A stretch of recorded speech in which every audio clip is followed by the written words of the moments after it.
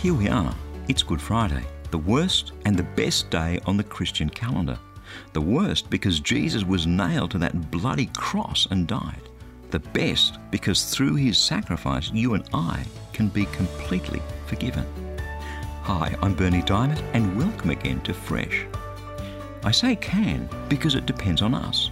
If we put our trust in what Jesus did for us on that cross and live out our faith by turning away from our sin, then we have the free gift of a new and eternal life that he purchased for us through his death on that cross. If we don't, then we don't. It's a very clear and simple message. But the thing that held me back from making the life-transforming, eternity-changing decision to follow Jesus was the knowledge of my own sin.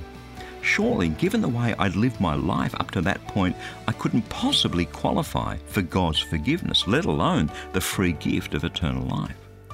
God always knew that people like me would feel that way. So he made sure that these two verses were included in the Bible.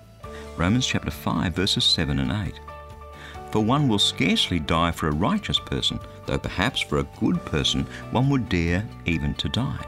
But God shows his love for us in that while we were still sinners, Christ died for us. Jesus didn't go to that cross despite our sin, but because of our sin. And he suffered and died for the likes of thee and me as a pre-emptory strike against our sin, a strike that demonstrated in the most unmistakable way the enormity of his love for a sinner like me, like you. No, we're not worthy. But then that's the whole point. Grace. That's God's word, fresh for you today. May the love of God for you through Jesus Christ completely and utterly overwhelm your very being and transform your life from this day forward. May you grab hold of this free gift of life eternal in his presence, a life that begins here and now, today, with both hands. And may your life shine his light into the darkness in the hearts of those around you.